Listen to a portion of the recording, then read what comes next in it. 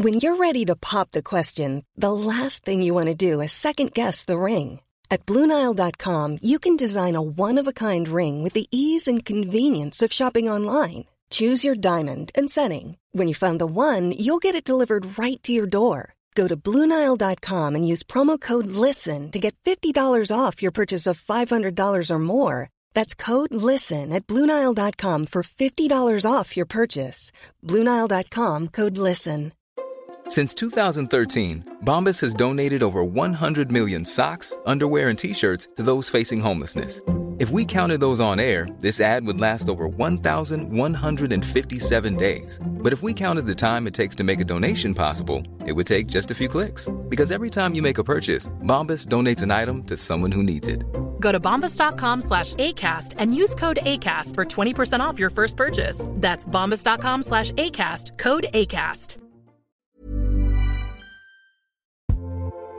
Sarah and I have talked many times about our desire to age as gracefully as possible, and skincare is a huge piece of that.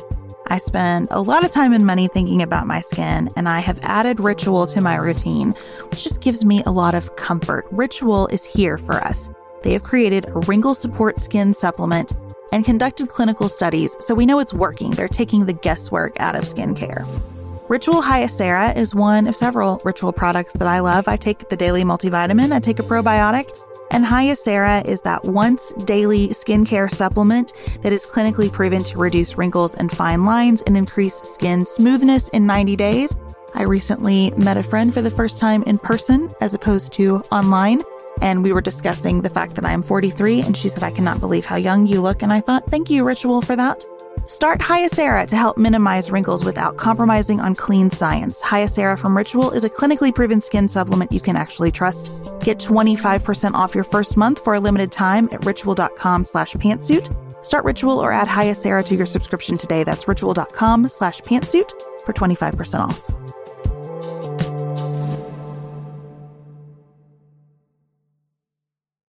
I'm not worried about like how big of a deal must it be for us to invoke this process. I'm just looking at the president in front of me and thinking whether I think they should be removed for office for this behavior. And my answer is absolutely yes. This is Sarah. This is Beth. You're listening to Pantsuit Politics, the home of grace-filled political conversations.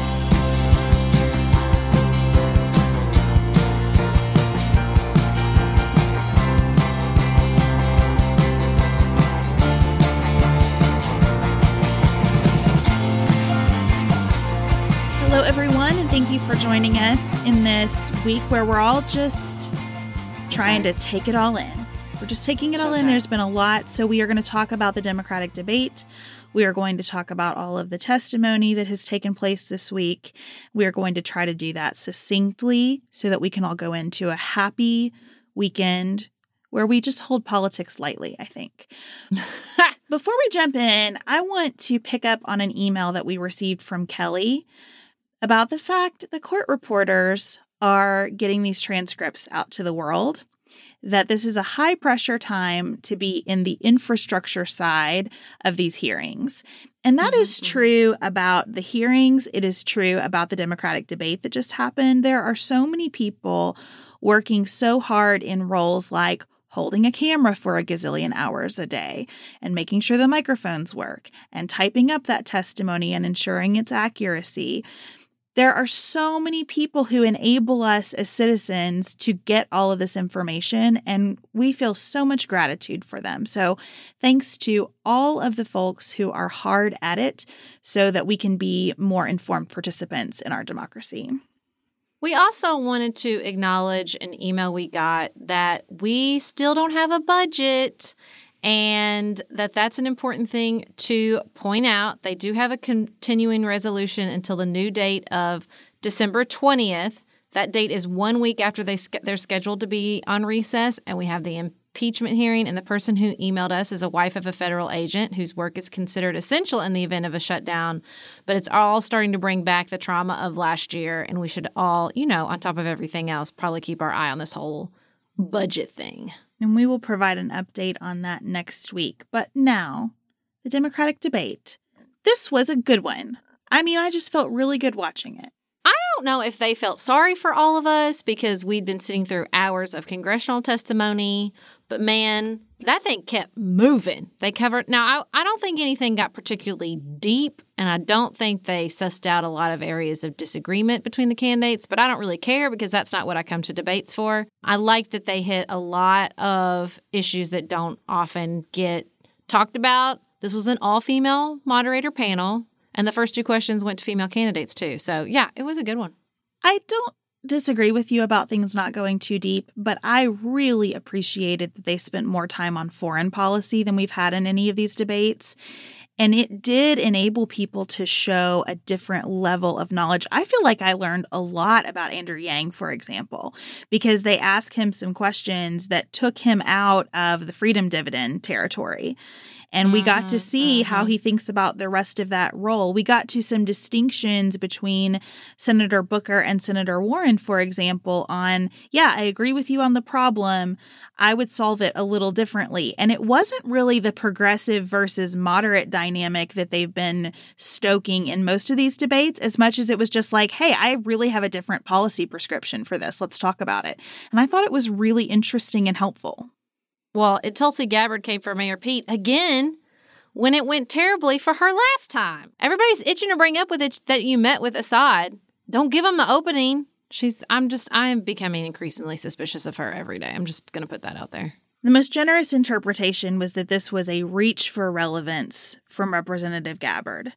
And there was a lot of Twitter conversation about how Steve Schmidt on MSNBC just said to her, I thought you were really dishonest in that performance. Just right to her face, he said it.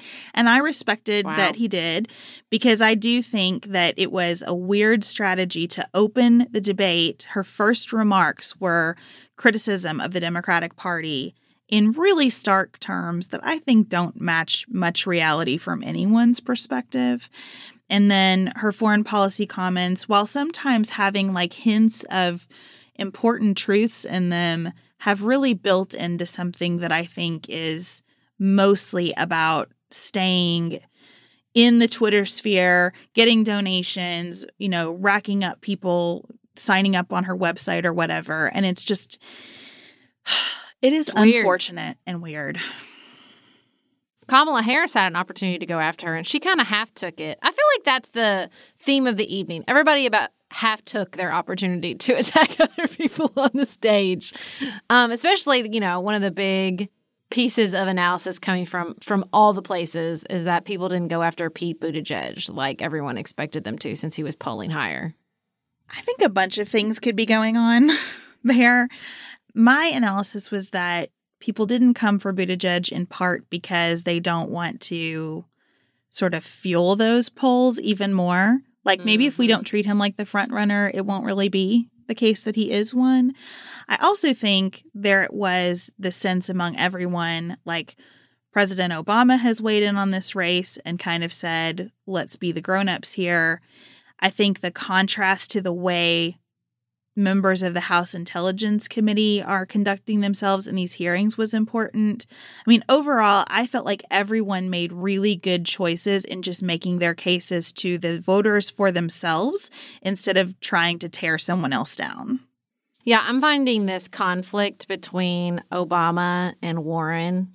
I'm reading a lot of sort of inside baseball reporting that there's always been conflict between Warren and Obama and that it continues. Biden got this little dig in about, I'm sure you're not talking about the spotless administration of Barack Obama. And it's really stressing me out. I posted on Insta stories, I feel like I'm being asked to pick between mom and dad in a divorce. I don't really understand the source of this conflict, except for the fact that she is a systematic change kind of person and he is a pragmatist. But I don't know. There's got to be more to it than that. I feel like there's some history here that I don't quite have the total context for. But the sort of bubbling below the surface of this conflict is really stressing me out. I cannot speak to any of that. What I would say is that I think Biden would be well served by cutting it out. Dropping out? Well, I thought it made him look really small that he took that shot at her right before he gave this closing statement that was supposed to be like come on, everybody, America is amazing. Let's do this together kind of moral authority leadership moment. That it seemed really petty to say, I assume you weren't talking about the spotless record of the Obama administration. I think he does himself no favors when he brings that kind of ego to the party. And if he really wants to stand out as this uniquely qualified and experienced person with an unblemished record, which I think is all an overstatement, but if that's his theory of the case, then why engage in that with her?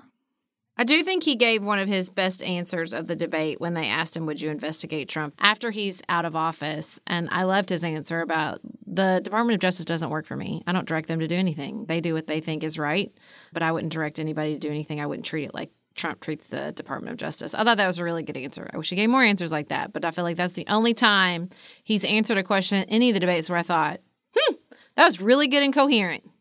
I thought that was a good answer, and I thought the answer about North Korea and China was really good and showed some of that expertise that his supporters really count on from him. The blunder with Senator Harris was terrible. Ugh. And it really was unfortunate because I do think he was having his best debate performance so far. And it may still have been his best debate performance so far, which is kind of a low bar, but that was really, really bad because it just so landed in the same spot as where all the criticism of him has been. For those of you who didn't watch, he said he's basically making the point that he has a lot of support among the African-American community. He said, I have the support of the only African-American woman elected to the Senate. I'm assuming he's talking about Carol Moseley Braun. Small problem. There is another African-American woman elected to the Senate, Kamala Harris, who was sitting on the stage, and both her and Cory Booker were like, Holla, what? No, that's not true. And she was like, you don't have my endorsement. I'm sitting right here. And he was like, I said first. I meant first African-American woman. I was like, whatever, dude. It was so awkward. I feel like this debate, because it was so well moderated, because everybody got some good substantive time in, highlighted that this should not be narrowed to a 3-person, 4-person race yet. I think there's a lot of room still. I thought Amy Klobuchar had a spectacular performance for her. I thought Senator Harris was really great. I don't know. I just feel like this thing is still going. Did you feel like you missed anybody that wasn't there? I did not. I didn't either. I mean, I feel like there was a point where Twitter was blowing up when they were talking about affordable housing, about how good Castro's plan is and how he's so good on this, that I thought, yeah, I think I would have liked to hear, especially from a former HUD secretary, about affordable housing. I was so happy affordable housing came up to begin with. It was just sort of those like individual issues. Like, I bet Jay Inslee wish he was standing up there when they were talking about climate change for the 3 hot seconds they mentioned it. And especially when they were talking about affordable child care, I would have loved for Senator Gillibrand to still be on the stage. But it's just like those little individual issue things. I'm not sure if I feel like I'm missing, a single candidate comprehensively over the whole debate. I would certainly rather hear Governor Inslee talking about climate change than Tom Steyer. Tom Steyer. I could do without his presence on the stage, even though I thought he said some interesting things. And look, he's pushing some very hardcore positions. As he started talking about more direct democracy, I thought, whoa, like you have a very big agenda that I think is in a really different place than a lot of these candidates. But I just don't think he needs to be there. I don't think Representative Gabbard needs to hang on anymore. But other than that, I do feel like everyone has a pretty clear role to play, a pretty coherent vision that most of these folks have really learned from the last debates and have improved their performance every time. And again, I just thought the questions were sharp and illuminating. If you haven't watched any of these yet, this is the one that I would give my time to.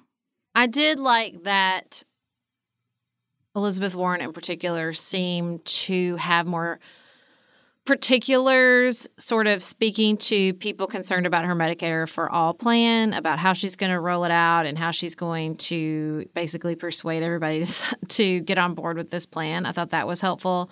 I just really appreciated that it wasn't one long, you're too progressive, you're too moderate. Like, I'm really glad we went beyond that. And it was just about this is how I'm different instead of this is how I'm right. I much prefer this is how I'm different as opposed to I'm right, you're wrong.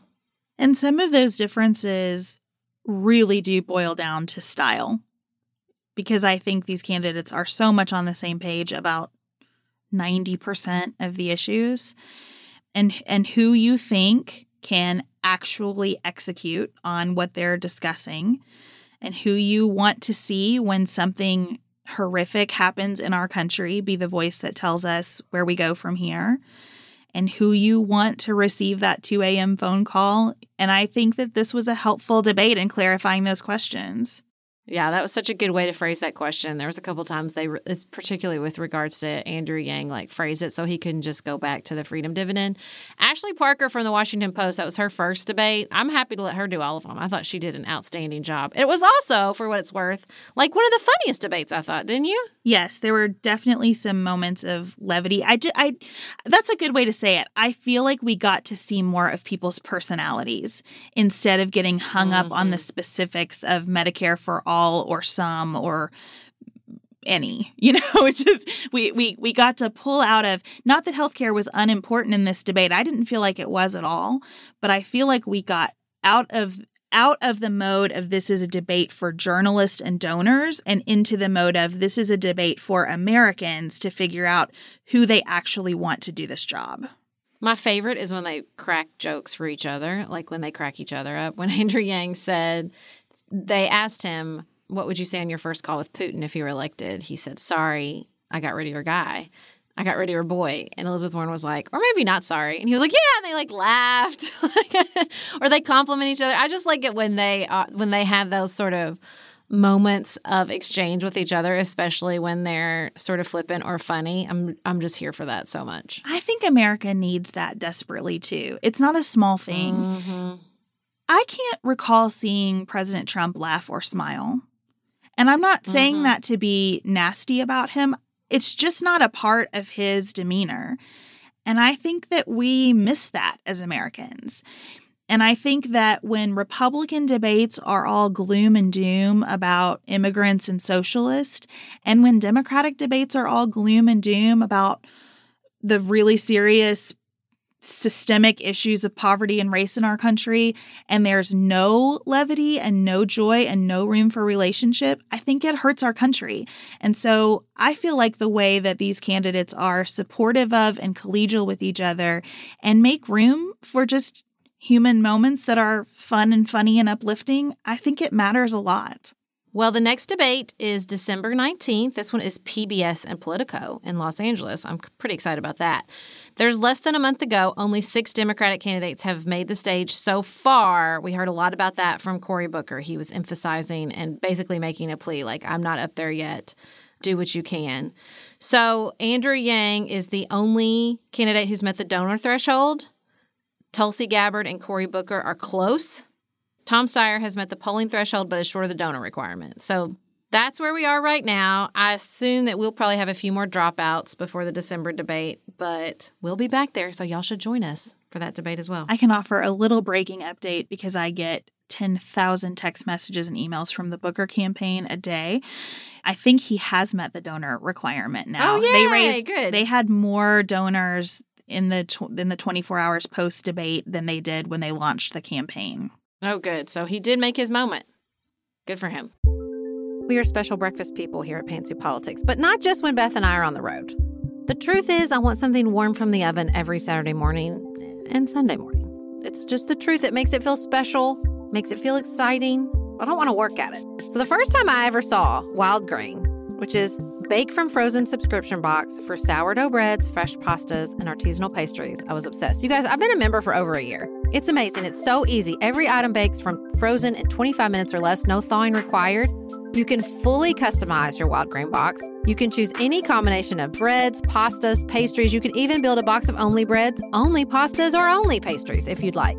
And for a limited time, you can get $30 off the first box, plus free croissants in every box when you go to wildgrain.com/pantsuit to start your subscription.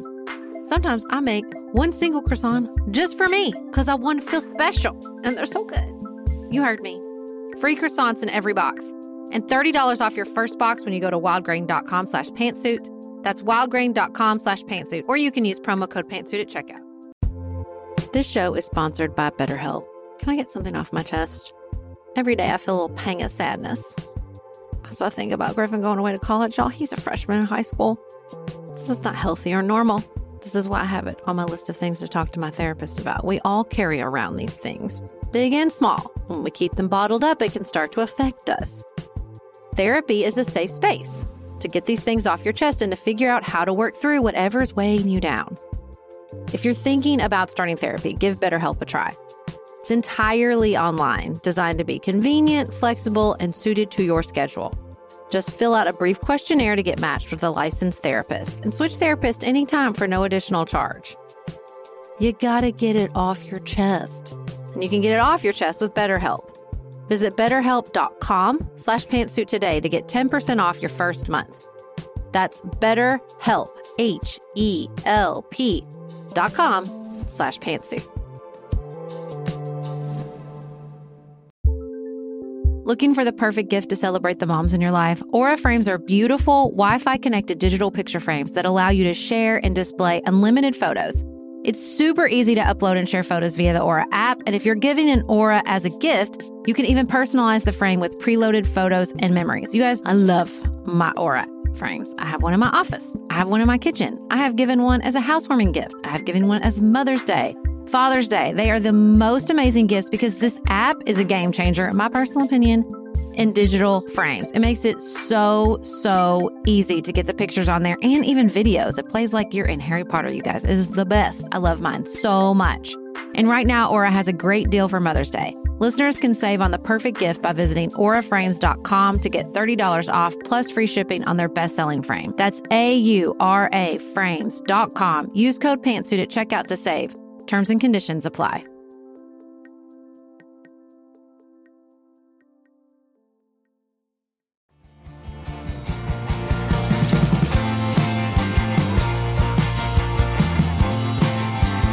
All right, Beth, I did the math. You want to know how many hours of testimony were this week? I don't know if I do, but tell me. Over 24 hours of testimony this week. I feel that. That doesn't even include Taylor and Yovanovitch. My fingers feel that. I have tweeted. I mean, I love everybody, and I am so sick of Twitter. I can't even stand it. So we decided summarizing 24 hours of testimony was perhaps not the best approach, even if some of this testimony was pretty dramatic. But I think what is not helpful about this testimony is that it's not really playing out chronologically. We're jumping back. We're going back and forth a lot to different meetings and different time spans. And so we thought we would just walk through the chronology and pinpoint where these testimonies really added new layers of understanding. So quick review about the history of Ukraine, former Soviet state.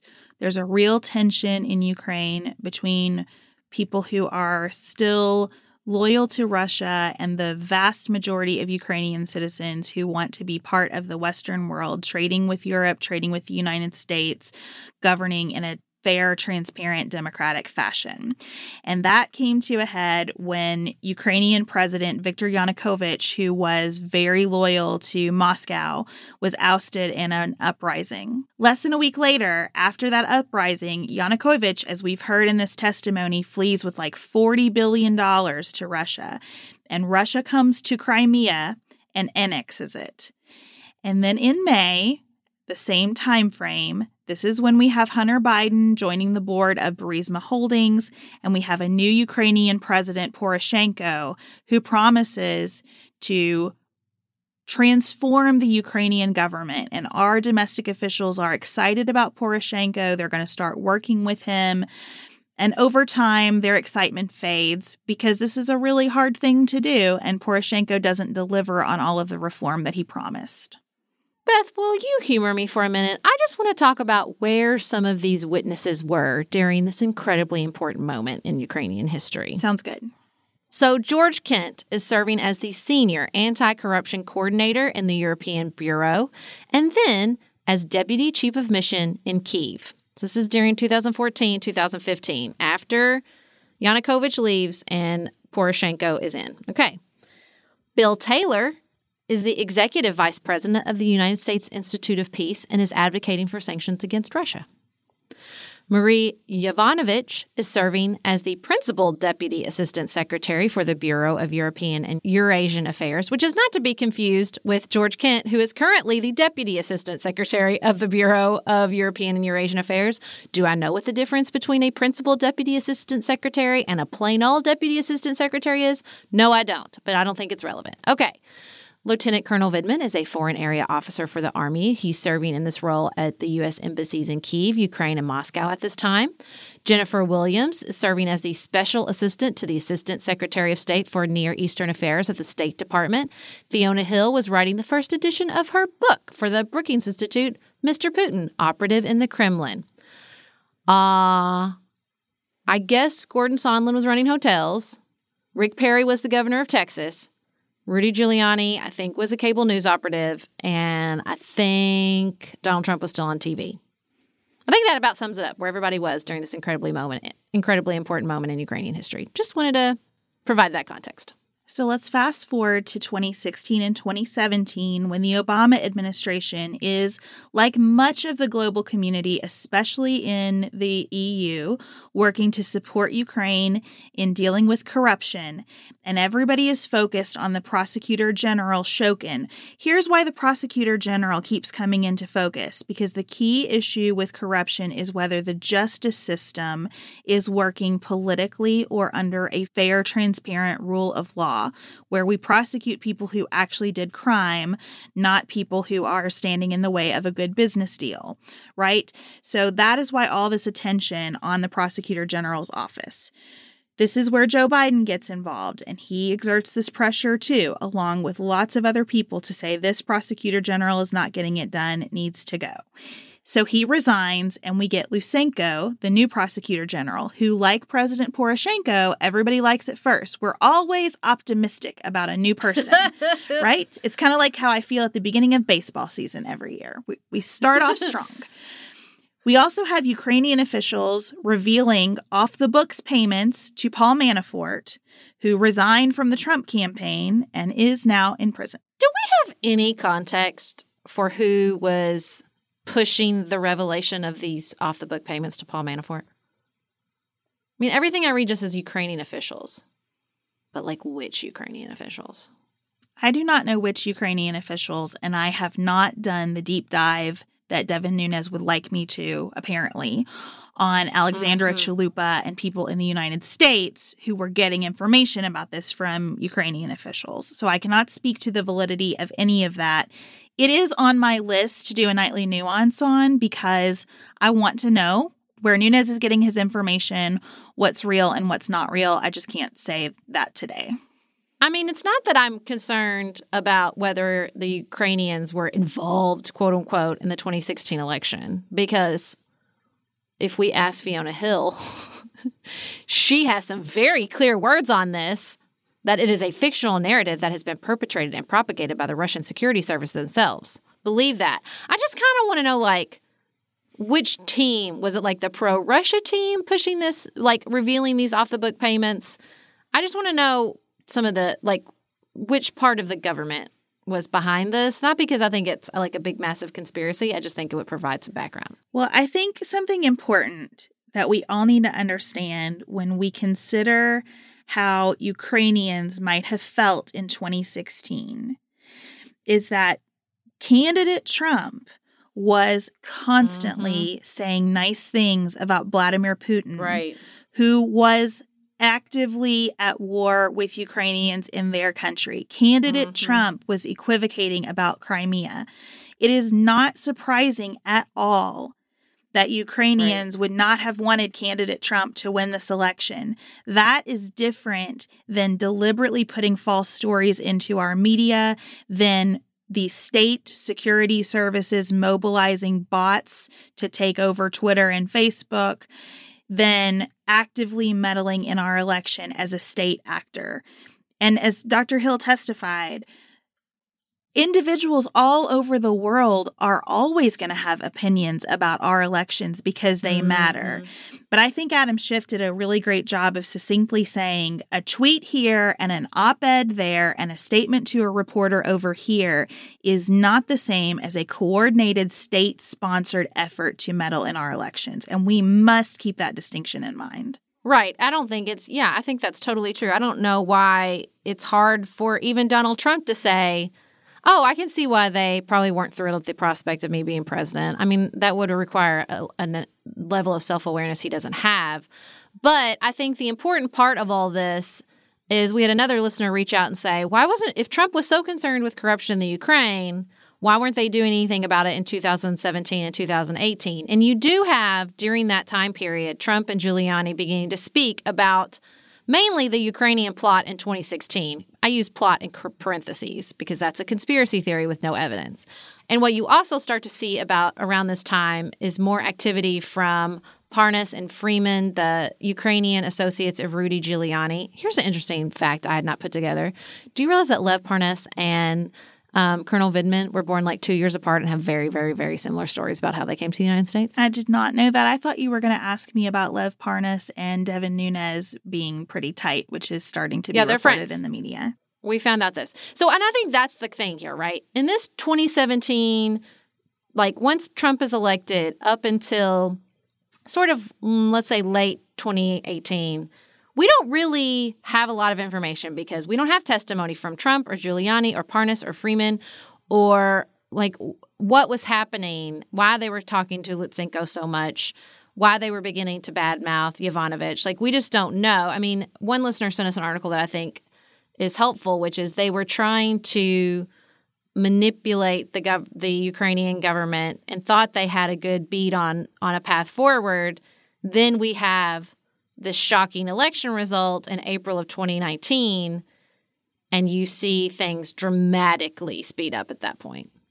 So we have this whole conversation going on about Zelensky. Our people are excited about Zelensky. They want the president to be excited about Zelensky. The president is just focused on Ukraine as now his mortal enemy because Ukraine apparently didn't want him to be elected based on what Giuliani is feeding him. And even though lots of people like Ambassador Bolton, like Fiona Hill, are thinking perhaps the president should not get on the phone a lot with him because we don't seem ready for this, he does. And from Lieutenant Colonel Vindman, we learned that Trump called Zelensky in April, but did not talk about corruption at all, although the call summary said that he did. And then on April 24th, we have Marie Yovanovitch recalled dramatically from Ukraine after being publicly humiliated in the press. And then on April 25th, we have Joe Biden announcing his run for the presidency. So up until this point, I mean, I think Yovanovitch's testimony is dealing with Parnas and Freeman's efforts to have her removed that were successful. And you see sort of a real dramatic uptick in that activity once they realize Zelensky is going to be president. Okay, so then the conversation starts to shift to what's going to happen with Zelensky and his inauguration in May. We think Vice President Pence is going to go, but Giuliani is still globe-trotting around the world, having all these meetings with Zelensky advisors and people who've previously served in the Ukrainian government, and sort of causing a lot of trouble. Do you think that's a fair description? Yes, I would say that. So you have Mick Mulvaney then come in, and he tells Rick Perry, Kurt Volker, and Gordon Sondland, hey, you're in charge of diplomacy in Ukraine. Giuliani's causing all these problems. You guys go and clean it up. Also in May, you have Ambassador Taylor asked to go to Ukraine as the charge d'affaires to replace basically Yovanovitch. And simultaneously, all in May, you have Trump then telling Pence explicitly not to go to the inauguration of Zelensky. And we have a call on June 28th that made clear that some action on a Burisma Biden investigation was a precondition for an Oval Office meeting. And this is what Bill Taylor told David Holmes, according to David Holmes' later testimony. Then you have this July 10th meeting, which we have heard so much testimony about. Where you have a top official from Ukraine, Daniluk, meeting with Ambassador Sondland, Ambassador Volker, Rick Perry, and John Bolton in Washington, D.C. If you didn't know, later they moved to the Ward Room. There's just, oh my gosh, they took a picture. There's a photo. Yes, there's so much testimony about that. And this is where Dr. Hill and Lieutenant Colonel Vindman have seen enough, and they contact John Eisenberg, a National Security Council lawyer, to say, hey, things have gone off the tracks here. We are openly having Gordon Sondland telling these folks about this explicit conditioning. We are interjecting all these domestic politics into national security issues, and it is wrong. And I think what was so helpful having Ambassador Sondland and Dr. Hill testify back to back is that she said today, you know, she was pissed off at Gordon Sondland through all of this because she was saying, you are leaving us out. We are not in the loop. We are not all coordinated. And he's saying, who else do I have to coordinate with? I'm getting my instructions from Donald Trump and Mike Pence and Mike Pompeo. I'm cool. You should be cool with whatever I'm doing. Who's really in charge here? And what she said today is, I did not understand until I heard his testimony and saw the emails with Secretary Pompeo that Gordon Sondland was absolutely telling the truth, that he was talking to all the appropriate people. And those two channels had just diverged on what was important and supposed to be happening. Yeah, I love that she was like, yeah, he was on a domestic political errand and we were trying to coordinate foreign policy. And so we actually were on different planes. But his testimony, he was emphatic. Everybody was in the loop. They were asking me to come in and do this. And everybody in the loop, meaning the Secretary of State, the Vice President, the Chief of Staff, and the President. And so the idea that we were going rogue or we were some shadow foreign policy is real. He was very defensive about that. And we got clarifications about this meeting in Sondland's testimony and in Volker's testimony that upon a closer reflection, they do believe that investigations were brought up with regards to being necessary to get a White House meeting for Zelensky. Because up until this point, everything we're talking about is getting Zelensky to the White House for a meeting. We're not talking about military aid. Now, I quibble, and tell me how you feel about this. I quibble with analysis that's like, it's just a photo op. It's not as important as military aid. False.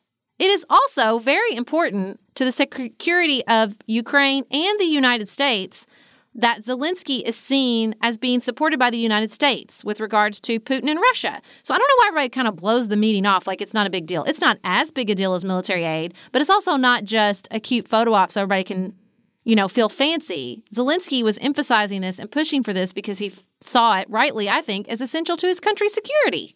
We've also heard testimony that the military aid is largely symbolic. Ukraine is buying javelins with its own money now. According to David Holmes, the purpose of the javelins is not to be over there and operational. It is to say to Russia, hey, the United States cares enough about this to pay for defensive weaponry. And that's the point of the photo op as well. This is all about messaging to Russia. That is the point here. And that was the policy of the United States. We can debate all day. And I have had some internal debate about how much should the United States be putting its finger on the scale here? And I don't know. And I think there are points where the way we talk about other countries in connection with our foreign policy gets really messy and bleeds into the kinds of errands that have in the past caused us major problems. And you and I have spent a lot of time on the show talking about what those problems are. But that was the policy, and that was the point of everything. And the story here is that all of that gets sidetracked because of what the president wants Sondland to extract as a deliverable. That's his word. Deliverable. From the Ukrainians. So that's the July 10th meeting. Taylor also has a meeting in Ukraine with Zelensky's chief of staff and foreign policy advisor on that day. He's feeling frustrated because they're coming to him and saying, we feel like we're getting wrapped up in all this. On July 18th, the military aid is officially withheld. And that's when you see this flurry of messages from Bill Taylor, who's really caught in between, I feel like, these three amigos and the Ukrainians. He's frustrated. He's embarrassed because they are saying, you know, what's going on? Why don't we have the aid? He doesn't have a great question. Nobody has a good answer to that because it's not like they put in paper. These were phone calls saying we want the aid withheld. Nobody was saying, you know what, we are withholding the aid because we want Biden investigated. Like, they weren't putting it in an email or writing it out in a contract. And I don't understand why everybody's like, well, do you know why the aid was withheld? Well, no, because they were keeping it a secret. Like, they're going to spell it out explicitly, but whatever. So then July 25th rolls around. We have the now infamous call between Trump and Zelensky, and we have the call memorandum from that conversation placed in this code word access server. And we had some testimony about that at these hearings. Lieutenant Colonel Vindman said that he did not see that as nefarious, but he understood that they wanted to keep that record within a smaller group of people. Tim Morrison agreed that he didn't think there was malicious intent. He was very worried about leaks around that call. He was worried that politically it would be exceptionally damaging for that call memorandum to leak out into what he described as an overly partisan Washington. Tim Morrison described where that call memorandum ended up as kind of an administrative mistake, that they did a little overkill on the storage, but that was just kind of a communication issue. Lieutenant Colonel Vindman suggested that it was deliberate, but again, not nefarious. So then we also have Laura Cooper's testimony at this point, because she is coming in and saying that she saw emails that seemed to show the Ukrainians knew that the aid had been frozen by this point, which is important because often the defense is, how could he be being extorted if he didn't know the aid was missing? But her testimony seemed to be coming about to show that no, in fact, the Ukrainians did know the aid had been frozen by July 25th. So later in July, you have Ambassador Sondland going to Ukraine. You have all these conversations in Ukraine. David Holmes, for example, testified that President Zelensky mentioned to him that President Trump brought up sensitive issues in the July 25th call 3 separate times. So we're helping the Ukrainians figure out how they respond to what the president wants. And Ambassador Volker and Ambassador Sondland are working on a statement that Zelensky can make to CNN so that he gets his White House meeting. Within that time frame as well, we have this lunch between Ambassador Sondland and David Holmes and 2 other State Department officials in Kyiv, where we all now know David Holmes hears Gordon Sondland talking on a cell phone just openly to the president, who's very loud, about A$AP Rocky and the Kardashians and Jay Leno, and how President Zelensky loves his ass and will do anything he asks him to do. And he hears President Trump say, so they're going to do the investigations. And Sondland says, yes, they'll do whatever you say. And then Holmes asked, does he care about Ukraine? And he says, no, he cares about the important stuff. And Sondland's recollections of this phone call are not super specific because he says, I've talked to him about 20 times at this point. I have pretty good access to the president. And so I don't remember explicitly every single conversation. But David Holmes is like, this is not something I've ever witnessed before. A person just calling up the president on their cell phone and talking about all this stuff flippantly on an open line. And so he has pretty clear memories of this phone call and the president's and Sondland reporting that the president didn't really care about corruption in Ukraine, basically. Sarah and I have talked many times about our desire to age as gracefully as possible, and skincare is a huge piece of that. I spend a lot of time and money thinking about my skin, and I have added Ritual to my routine, which just gives me a lot of comfort. Ritual is here for us. They have created a wrinkle support skin supplement and conducted clinical studies, so we know it's working. They're taking the guesswork out of skincare. Ritual Hyacera is one of several Ritual products that I love. I take the daily multivitamin, I take a probiotic, and Hyacera is that once daily skincare supplement that is clinically proven to reduce wrinkles and fine lines and increase skin smoothness in 90 days. I recently met a friend for the first time in person as opposed to online. And we were discussing the fact that I am 43, and she said, I cannot believe how young you look. And I thought, thank you, Ritual, for that. Start Hyacera to help minimize wrinkles without compromising on clean science. Hyacera from Ritual is a clinically proven skin supplement you can actually trust. Get 25% off your first month for a limited time at ritual.com/pantsuit. Start Ritual or add Hyacera to your subscription today. That's ritual.com/pantsuit for 25% off.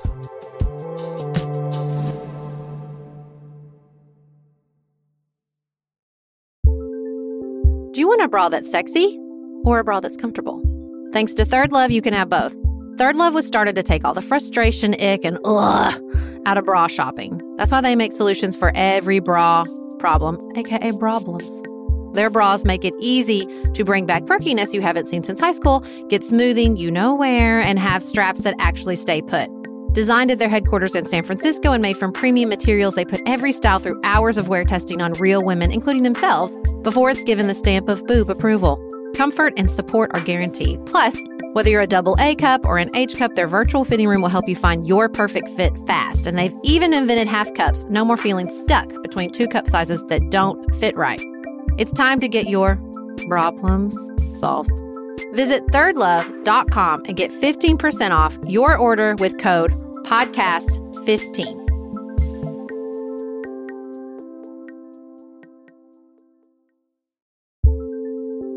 There's not much worse than a dry and itchy scalp. Also, when you get your hair colored and then it does not last as long as you and your stylist discussed. It could be that unfiltered, mineral-filled water is the culprit. Hard water is a leading cause of damaged hair and dry, irritated skin, and about 85% of the United States uses hard water, filled with dissolved minerals and added chlorine. That's where Canopy's new filtered shower head comes in. Canopy, known for their beauty hacks and reimagined humidifier, has revolutionized the filtered shower head. Dermatologists recommended this unique 3-stage filtration system greatly reduces contaminants and odors in your shower water, leaving you with healthy hair and glowing skin. Best of all, the Canopy filtered shower head is hassle-free. Installation is a breeze, and its unique quick-release filter replacement feature allows for seamless filter replacement unlike any others on the market. Go to getcanopy.co to save $25 on your Canopy filtered shower head purchase today with Canopy's hassle-free filter subscription. Even better, our listeners can use code PANTSUIT at checkout to save an additional 10% off your Canopy purchase. Hurry, your hair and skin will thank you.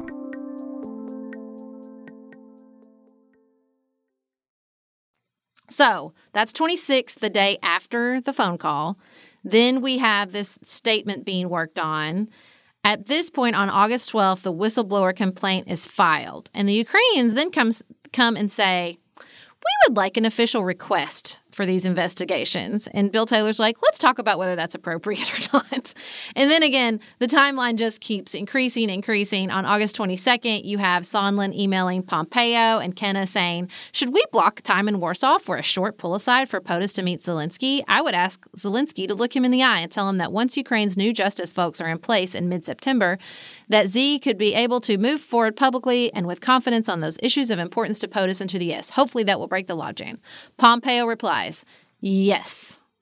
The story about the aid being held up breaks on August 28th. Somewhere around here, Gordon Sondland gets Senator Ron Johnson involved. Ron Johnson goes to the president, tries to get him to release the aid. He later says that he understood this whole situation to be about generalized corruption and definitely related to what happened in 2016. And Ron Johnson is willing to say that that's just all fine and good by him. Mm-hmm. So on September 1st, Sondland tells Yermak at a meeting in Warsaw that the military aid would not arrive until Zelensky promises to pursue the Burisma investigation.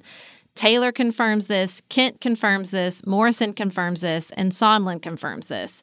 Now, he clarifies in his testimony that he is presuming the investigation and the aid are linked, that no one ever explicitly tells him that the aid will not be released until there is investigations. But there's all this testimony from Sondland that 2 + 2 = 4, and I just looked at the facts of the matter and presumed that that's what was holding the aid up. Zelensky had a meeting with Mike Pence at this time. It sounds like that meeting went fine and that Vice President Pence pretty well sticks to his briefing books and talking points. September 7th, Trump tells Sondland that there was no quid pro quo according to another readout. And this is where we get into there's no quid pro quo. I don't want anything from Ukraine.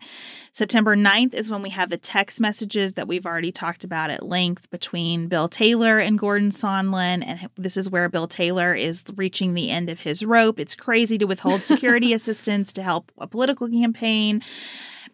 This is where we have the call where Trump says, I want nothing to Sondland. Sondland then sends that ridiculous text message to Bill Taylor 5 hours later saying that he was relaying what Trump denied. And things start to heat up with Adam Schiff because we're all hearing now that there's this whistleblower complaint that has been shielded from the Intelligence Committee, which should have it. And wouldn't you know, on September 11th, that aid was released. And I think that is the critical fact here, that it took the press reporting about the aid. It took the entirety of the national security apparatus objecting to the aid being withheld. And it took a public announcement that there was a whistleblower complaint that Adam Schiff was not going to let go of for this aid that Congress appropriated to go to Ukraine to be released near the deadline for that aid expiring in the fiscal year. And you have all these career professionals. I mean, that was the contrast, right? You have with Sondland, even though I found Sondland's testimony pretty explosive because he was making clear everybody was in the loop. I was following the president's orders. But you have all these career Foreign Service people saying, I was just shocked and appalled. I've never seen anything like this. I've never seen a president pursue foreign policy this way. I've never seen a president use foreign policy to pursue their political enemies.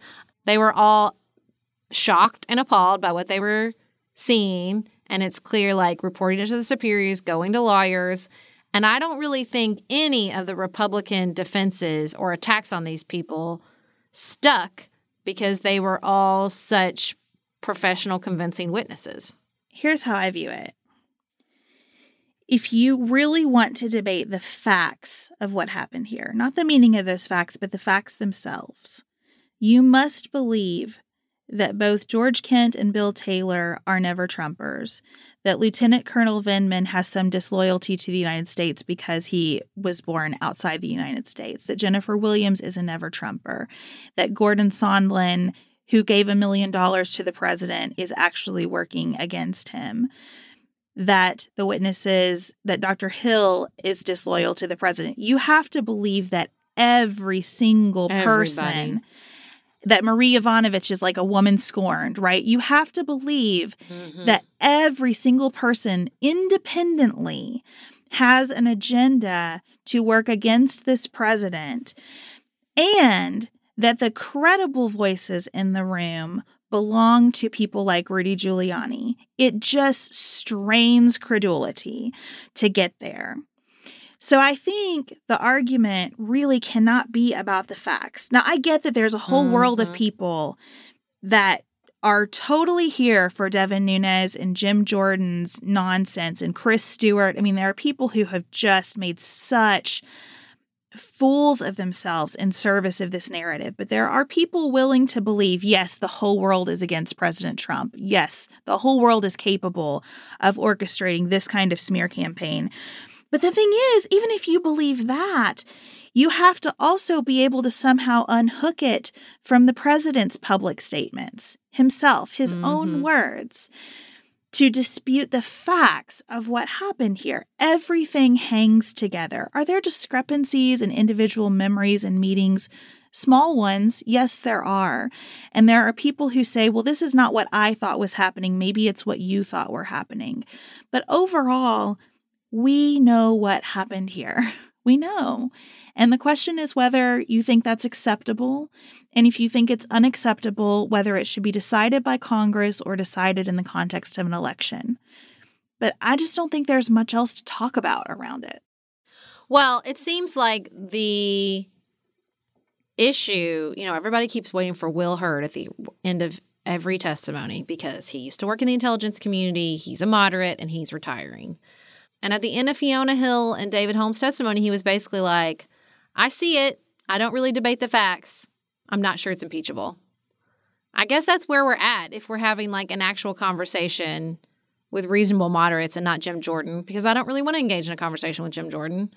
But I like Will Hurd and I respect Will Hurd. And I don't see how somebody who could work in the intelligence community could see all this and say, I don't debate the facts with you. I understand what happened. I think it was inappropriate. I just don't think it was impeachable. But that seems to be the argument they're making. That's a reasonable argument to have, I think. I think that is an argument that we can have.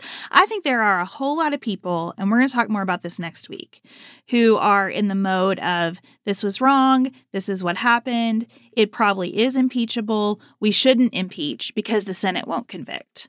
That's a different category of discussion altogether. The facts themselves, I think, are here. I cannot imagine. I've really asked myself, what could I learn that would significantly alter my understanding of how this all went down? And I just don't think there is anything.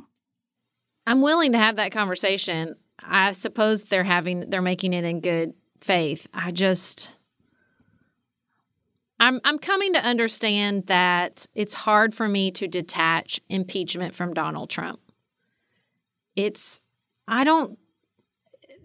There seems to be a conversation about how serious the process of impeachment is, and this might just be my own perspective and personality. I don't really think about impeachment as a separate process I have a philosophy on. I only think about impeachment with regards to the specific presidents who come under impeachment. Does that make sense? Like, I'm not worried about, like, how big of a deal must it be for us to invoke this process. I'm just looking at the president in front of me and thinking whether I think they should be removed from office for this behavior. And my answer is absolutely yes. No matter how big a deal impeachment is. But that seems to be where a lot of Americans are coming from. That this process is such a big deal that we should think about that almost separately and weigh that separately from the behavior of the president in front of us. I think there's something healthy about that. I think we need ends people and means people in every conversation. And I think to the extent that we really want to stare at how big of a deal is impeachment, we should do that. Now, in my mind, I am a process person, and I can't imagine this not being impeachable. I can entertain a good faith argument about it and completely see the other perspective. But in my mind, impeachment is a really big deal and it exists for this situation. Mm-hmm. But I feel better about America if that's the fight we're having than trying to smear individual witnesses and blow smoke about the Steele dossier and just confuse the facts. Oh, I think that's what everyday Americans are thinking about. Now, I don't think Jim Jordan and Devin Nunes are reflective of everyday Americans. I don't know, they might be reflective of the base. But I think sort of just the moderate middle and people who are trying to look at this and think through it fairly, they're not doing that. Yeah, that makes me feel good. That's what should be happening in this process. And I think this process is important even if you think he shouldn't be impeached, because if you think this should be resolved by an election, we would not have this information going into an election were it not for this process. Mm-hmm. So there are a lot of things here that give me hope that America is working the way it's supposed to be working. And I say that after 24 hours of hearings plus a debate. I did not expect our conversation after 24 hours of congressional testimony in today's episode to end on such a hopeful note, but I'll take it. I will take it as well, and we will talk with you again next Tuesday with more updates. We appreciate so much how many of you have reached out to say that you value what we do on social media and here on the podcast. We really are trying to give you good information, recognizing that most of us cannot hang for 24 hours of testimony. So thank you for that gratitude, which does give us a boost when it's all getting to be a little bit much. Thank you to our team for their patience this week with late files and lack of responsiveness from us and all the other things. Dylan, Elise, Simeon, we really appreciate you all. Everybody have a terrific weekend and keep it nuanced, y'all.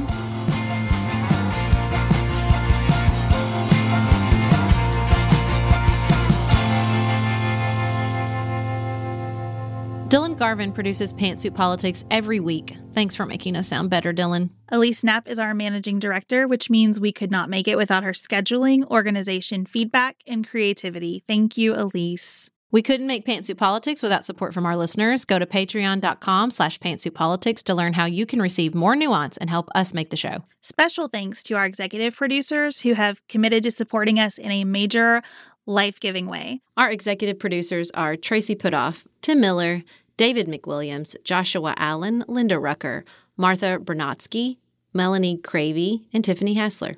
Our theme music is composed and performed by Dante Lima. The music under our ads is composed and performed by Dylan Garvin. Learn more about our live events that we're involved in and what we're reading each week by signing up for our weekly newsletter at pantsuitpoliticsshow.com. And connect with members of the Pantsuit Politics community by following us on Instagram, Facebook, and Twitter.